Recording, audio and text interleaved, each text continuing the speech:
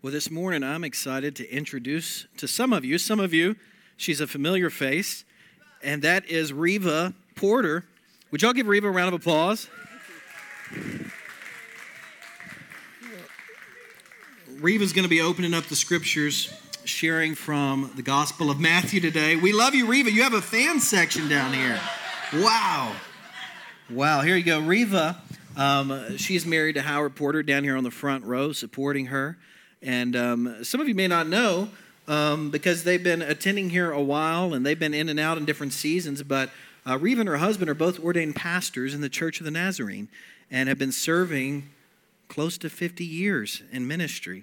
And they've done interim stints around here with different churches, and they're here right now. And so we are blessed to have you share with us this morning. So would y'all give her one more round of applause? We are blessed to be a part of you. Several years back, right before the COVID, Howard had blood clots in his lungs, and we couldn't get to our church in Griffin.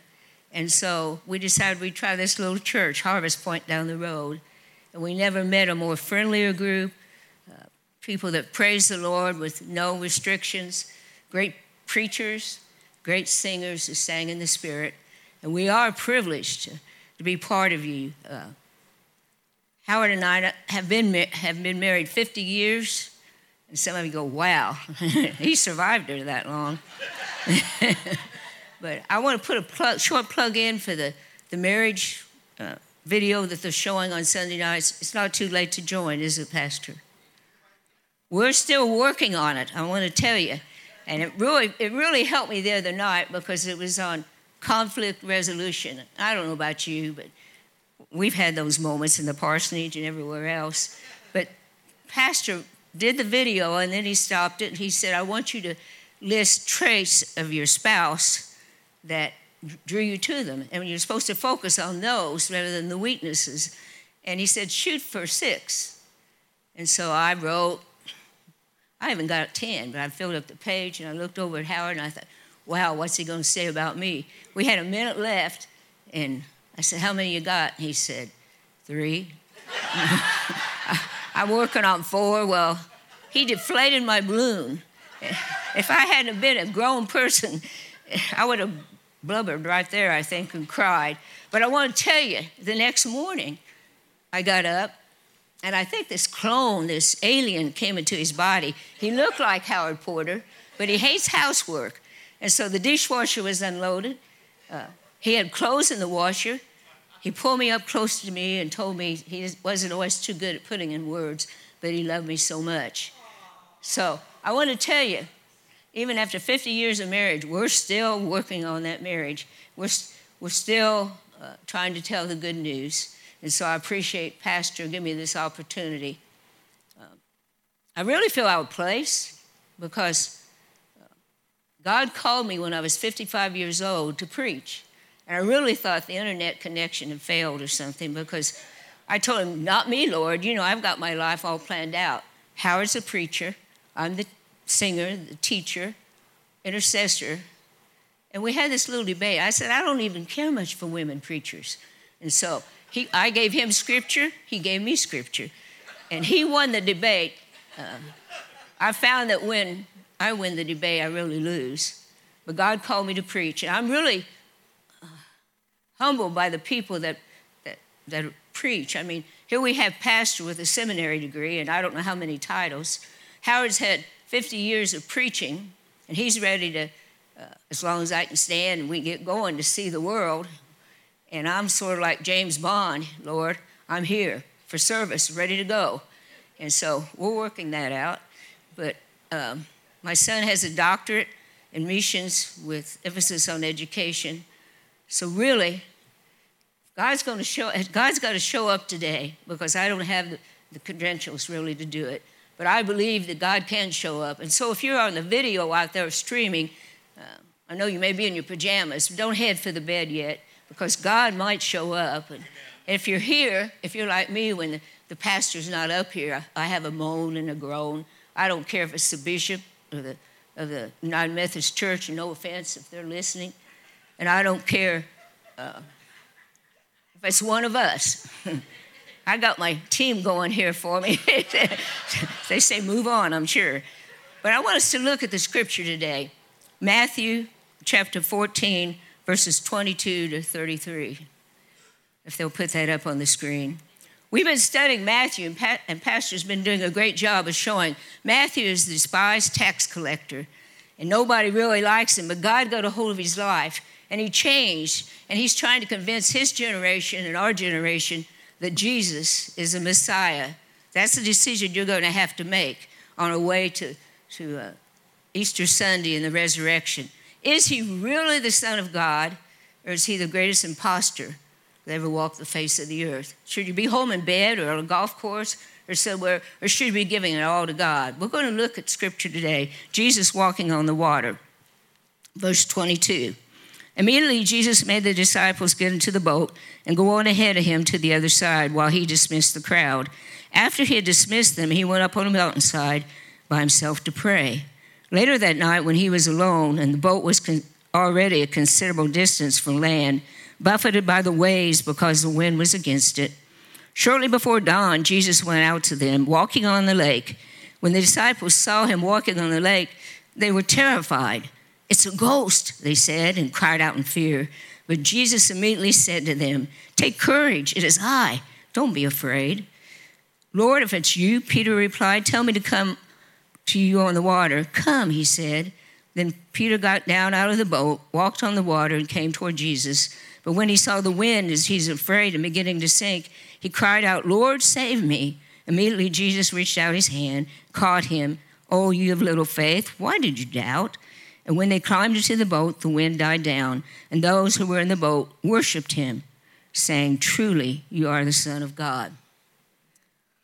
They tell me that when you study a scripture that you ought to read it in its context. That means you read what comes before it and what comes after it. And I just want to shortly summarize. In chapter 13, it said that Jesus went to his hometown. You know, Jesus is God and he's man. He has feelings. He went to his hometown and he thought, surely they will receive me. I've done all these miracles. And they looked at Jesus and they said, "No way." I kind of paraphrase things so you kind of go with me. "No way are you the Son of God. We know Mary's your mother and you're son of a carpenter. We know your brothers and sisters." And they dismissed him. Here Jesus has a broken heart. Then you go to chapter 14, and here we have the feeding of the 5,000. And so here we are in this situation. You can tell I'm getting nervous, aren't you? But we had a situation where he's feeding the 5,000, and Jesus is so disappointed. Right before that, he finds out that John the Baptist has been murdered. His head brought to Herodias in a platter. And so he's found out that his best friend, the messenger that says, "There comes one after me whose sandals I'm not worthy to unloose, and he will baptize you with the Holy Ghost and fire." So he lost his best friend, and he's had his whole neighborhood and friends don't believe in him. And then he says, "Fellas, let's get on the boat." So they get on the boat, Sea of Galilee. And I don't know if you know about the Sea of Galilee, but it's the deepest freshwater lake in the whole world. It's 680 feet down. And a lot of times it has storms. So they got on the boat, they were going around, and he didn't realize it, but people were gathering. They'd seen him heal, and they thought they brought their sick, and they wanted to hear this man.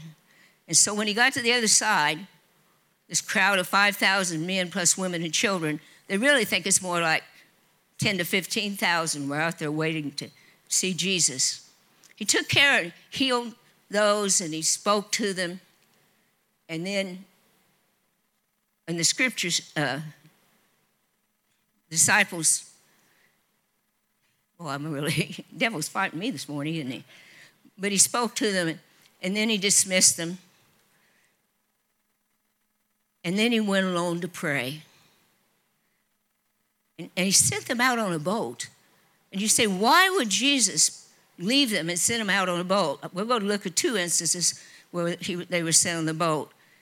Perhaps because the crowd was wanting to make him king, and he knew Peter and all the others would like to see him as king. And that was not Jesus' plan, because he was going to Calvary to die on the cross. Perhaps this is the first time that he had left him and not been on the boat. I just want to look at Mark chapter 4, verses 35 to 41. And they can put that up on the screen. I'm not going to really read it. I'm just going to summarize it. And here he was. He was on the boat this time. And they were on the boat. Jesus was on a cushion, resting in the bottom of the boat. And they had a storm. And they called out to Jesus, "Jesus, don't you care? We're drowning." And Jesus, got up and immediately calmed the storm. Did you ever have it when you asked Jesus, "Don't you care"? Anybody done that in life? If you had, let me just say this. If you had a loving home where your mother and father affirmed you, especially your father, because I gather from studying that the Father is the image of the Heavenly Father, you've got a better image. I grew up in a home where I really didn't have a lot of affirmation. And my dad, I really wanted to hear him say, "I love you." I'm not doing this for a pity story, but I'm trying to see how you get the relationship between the father and your earthly father. He never went to anything that I ever did. School functions, he was not there. He never gave me a compliment. The only thing I remember him saying is, "You are the most stubborn white woman I've ever met." I wanted to say, "I'm just a chip off the old block, Dad." But I didn't, because I valued my life. And the other thing was, my mom would say, "Show him your 96 on the grade." And he'd say, "Who made the 99? So I had a perfectionist dad, one who never gave me any attention, never attended my high school graduation, although he attended my brother's, never went to my college graduation, although they all gathered for my husband's, and never saw me in my master's degree. And I'm not telling you that to pity me, because I want to tell you, God takes those "why don't you care" moments and changes it into something great, because God was preparing me to work with behavior disordered children and alternative school children. We took a boy into our home named Bill. I don't know how he survived his home. And he's just fought off Hodgkin's lymphoma. But God gave me a place. Everything works together for good to those who love God according to his purpose. So when you say, "Don't you care?" God is right there on the spot, working it out for your good. So these disciples said, "Don't you care?" And then Jesus calmed the storm. So let's go back to where we are in Mark. In Matthew.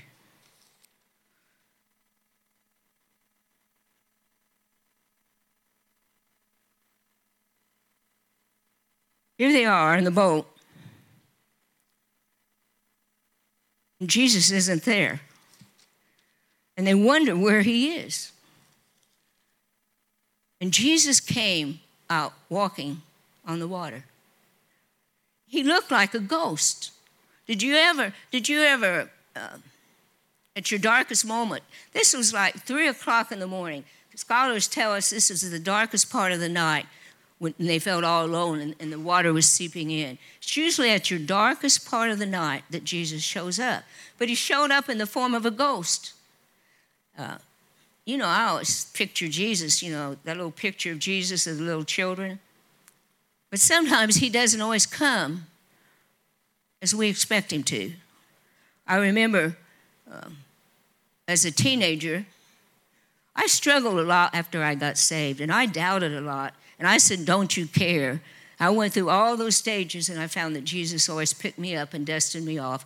He didn't zap me from lightning from heaven. I heard a lot of hellfire and brimstone sermons, but he was always there for me.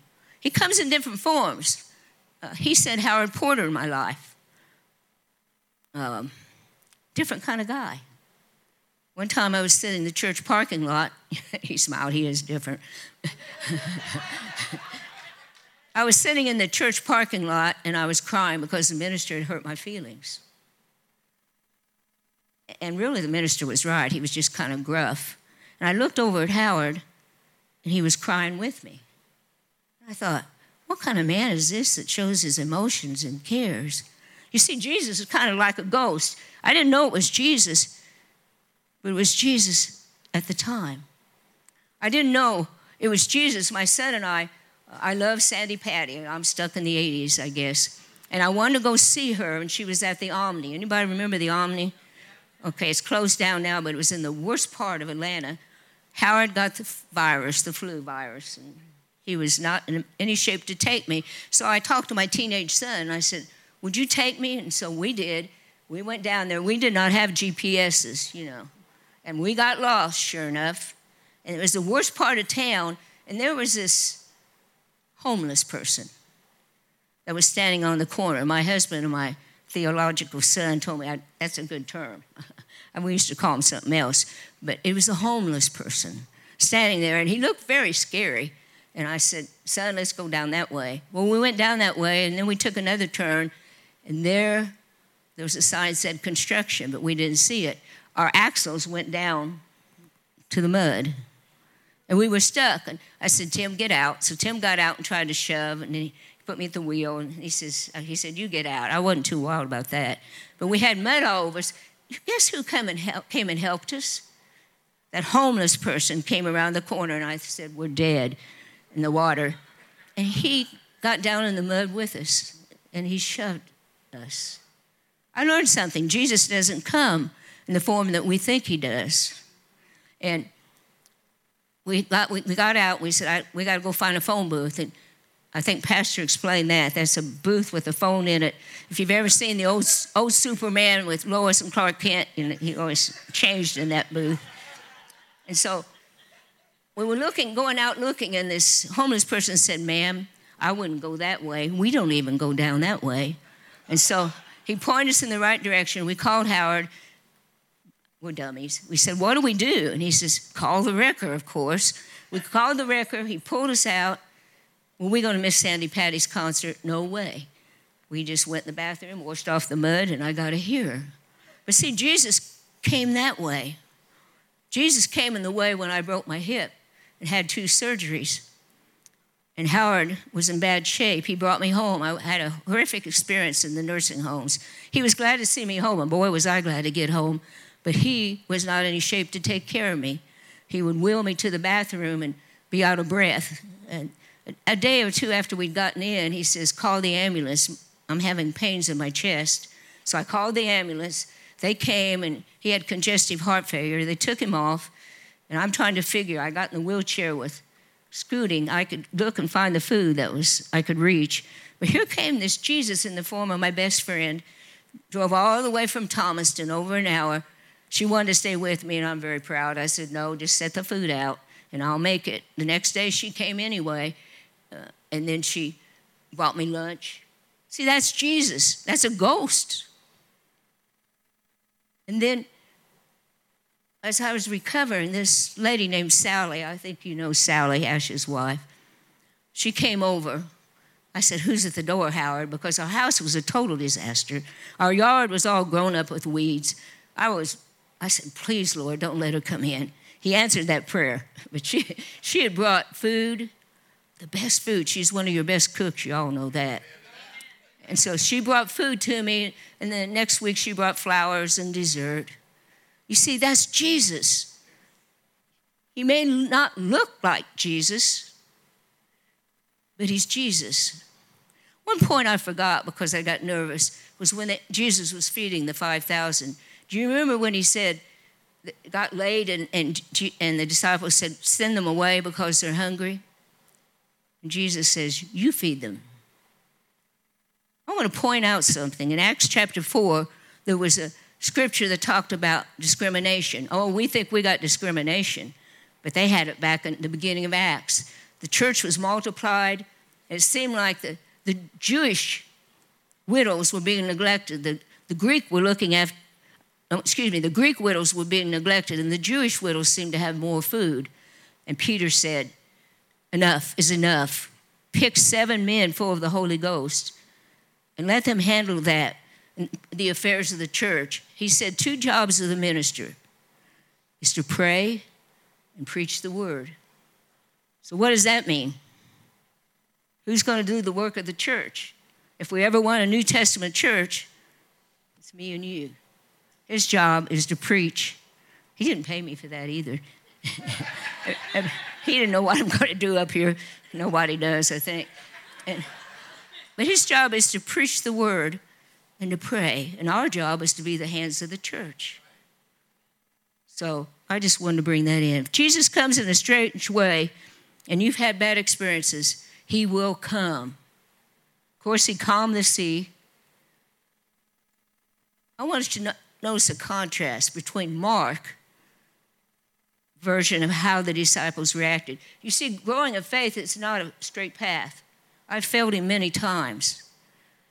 But in Mark, they said, after Jesus got on the boat, said, "What manner is this, that the wind and the waves obey him?"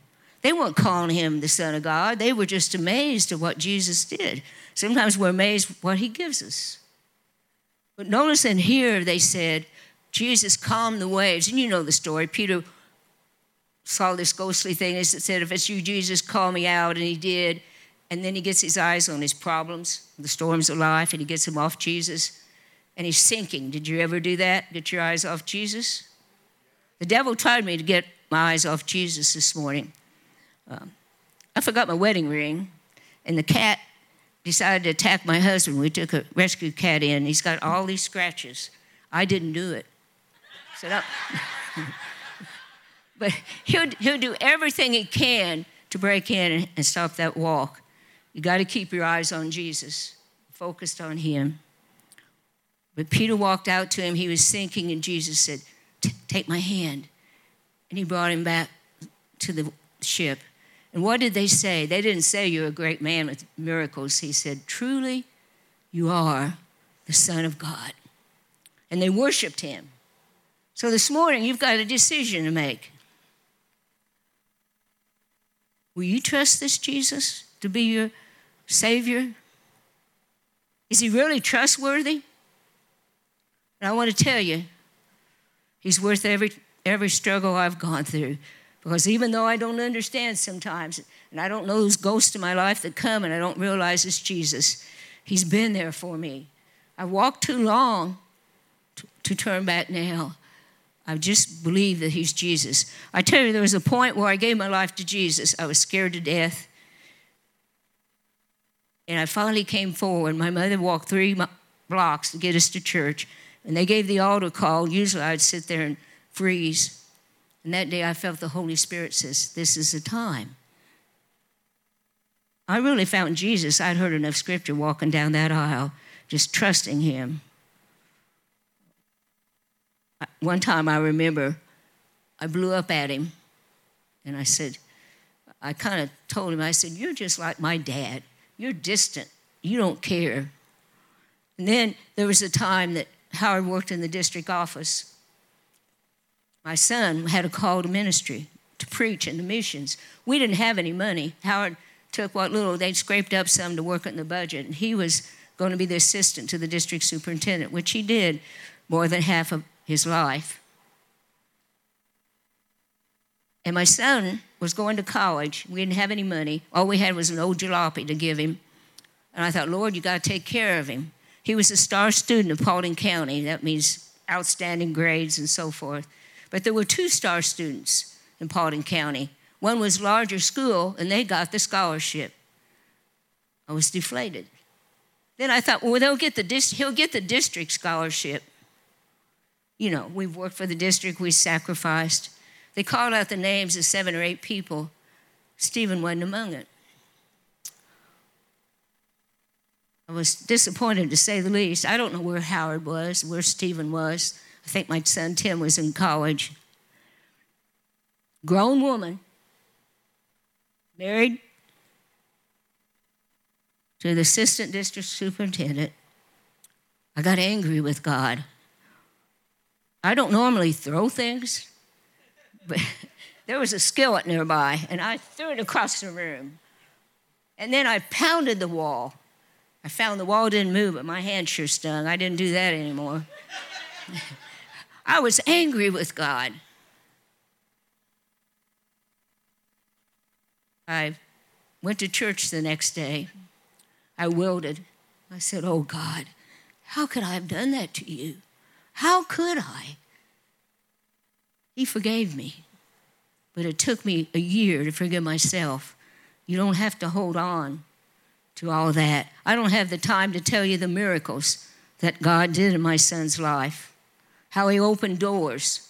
I can tell you this. One of the first miracles, God took care of him, took that old jalopy. He worked his way through, and then we came to graduation time, and we gathered, my mother-in-law and family. Stephen walked across that platform with highest honors of grades, and I was so proud of him. And then I sort of didn't listen to all the other hundreds of graduates that went on, and my mother-in-law was having a fainting spell. And I was looking over at her, my contacts were kind of blurred, and I heard this thunderous applause. I said, what's going on? I looked up, and there's this kid walking across the platform. I looked closer. It was my son, Stephen. You see, he was awarded the Citizenship Award of Trevecca Nazarene University, which means both the faculty and the teachers voted him highest in character and grades and integrity. I didn't throw a skill at that time, but if the devil had been there, I would have kicked his derriere and said, you big liar. God, he comes to kill, steal, and destroy.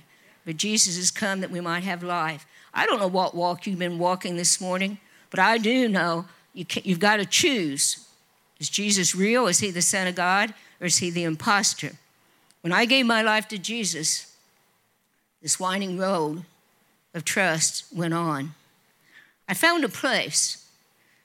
The old-time Methodists, it's in their manual, the Nazarenes. If you ever read Mark Batterson's book, All In, you come to a place in your life where you get down and wherever you are and say, Jesus, I'm going to give you everything. I surrender everything. My todays, my tomorrows, I put in your hands and I'm going to trust you. That's a pretty scary place. It's called sanctification. It's called full surrender. Mark Batterson calls it all in. But I found a place. It doesn't mean that every action's perfect, but it says, blessed are the pure in heart, for they shall see God. I've got a pure heart, but every day I miss the mark. I sin by omission, or I talk to Howard in a rough way when I'm in pain, and he talks to me that way sometimes too. But you have to go back and say, forgive me, both Jesus and whoever you were lashing out at. You see, when you go all in, he rules every aspect of your life. I hate to preach on this. I'll tell you why. Every time, I don't know about pastor, but every time I preach on a topic, God corners me. And I had 2 family deaths in the last month. We buried our brother-in-law. Unexpectedly, I buried my brother and had to take care of his estate. 4 trips to Indiana. God drew up close and he said, Reva, I want to ask you something, because I'm still trying to find my way of where God wants to use me. He said, I know you love to sing more than anything. I know you love to preach. I know you love to teach. I know you love to intercede. You spend much time with me interceding. Then he cornered me and he said, Reva, what if I took that all away from you? What if my plans are different than your plans? What if you never sang again except in the bathroom when you vocalize, sing Sandy Patty songs? What if you never preach? What if you never teach? What if you can't even go to the intercessor's prayer group because you're flat on your back and all you can say is, Jesus, would I be enough for you? My heart sank. Felt like he was ripping it out of my chest. That's the hardest thing to say yes to. When all your dreams, all your desires, whatever you hold close to your family, whatever, when all those things come along and you don't know why, you've got sick kids, you've got people that are dying, you fall and break your leg and you can't do anything you want. Am I enough for you? My answer is yes, in front of you.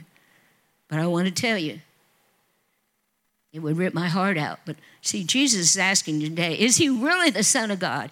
Will he meet all your needs? If he takes everything away from you that you so cherish, would he be all that you need? So you either got to be all in or all out. If this church is to reach Locust Grove or McDonough, pastor can't do it. He's doing his part, but it's us. And we have to wait till the fire comes upon us. Jesus told them to tarry till they were endued with power on high. And they tarried, and they turned that whole region around upside down because they were willing to die for Jesus. And most of them did. Horrendous deaths. John's the only one that they said didn't die. And they said they dipped him in hot oil. I don't know. Sent to the Patmos, deserted area. That's probably worse than dying. But if Jesus, can he do anything with you? Can you accept him as Lord? Can you fully surrender? And can these teens, these young people, they've got good bodies. They've got good talents. You middle-aged adults, you're very talented. I've never seen such a loving people, and I'm just so happy in my praise group over here. That was a total surprise. You've got great people. They rejoice in the Lord. You got the greatest music, Oscar, and the praise team. Did you ever watch the tears go down his eyes? I even saw it this morning when they were practicing. You got great music. But if we don't walk out that door fully committed, this town will not know Jesus. It may be, I was Jesus. I'm trying to watch my time, Pastor. I was Jesus in the grocery in a pharmacy the other day. There I was sitting waiting to get my medicine. And this elderly man that couldn't even walk better than me, I mean, that's bad. He was waiting on the pharmacist to get the medicine for his wife. Evidently, she had flu or something. And I said, well, I can do that. And so he hobbled and I hobbled over. We found the medicine. The pharmacist came by and said, thank you. And then as we were going by and I sat down again, he stood there trying to count his money. And part of it dropped on the floor. See, he couldn't see. And so I picked up his money and I said, you better be careful there. And he said, yeah, some people have taken some. And I counted his money and he walked out feebly to his car. I wondered, I hope he sure saw a lot better distance than he did short. But see, I didn't do anything fabulous that day. I was just Jesus, a ghost that happened to reach out to an elderly man. That might be my mission in life. Just sitting next to someone in the beauty shop. I sat next to a Russian lady. She has unique clothing. My daughter-in-law, grandmother lived in Persia. That's Iran. She lived in England. They picked different clothes. She said she was from Russia. And immediately my mind went, ooh, Russia, Ukraine. But I didn't do that because she's a person. She says, I've lived in Thomaston 19 years.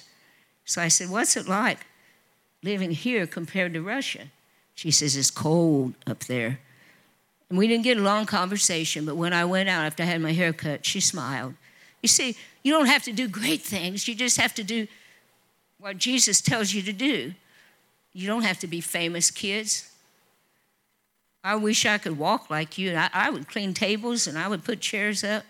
You can do that. I can't. But I can intercede. And I can try to listen to Jesus and be fully surrendered. Will you give him your life today? Will you make a change in this community? Will you appreciate Pastor Jonathan and Emily and Patrick? You've got a rare breed here. He speaks from the heart, and you know he's prayed. And I thank you for this opportunity. I'm sorry I stumbled through it, but I thank you. As long as I have breath, I will tell of this great Jesus who changes my life. I will take what brokenness I have. Sometimes he takes broken vessels and shines through them. Sometimes he takes teenagers, and they're the greatest people on earth. I love teenagers. I love children. But, they'll set the world on fire if they ever see us getting on fire. So today I ask you, is he the Messiah? Is he an imposter? Have you given him all? Don't wait to do that, because today is the day. Amen.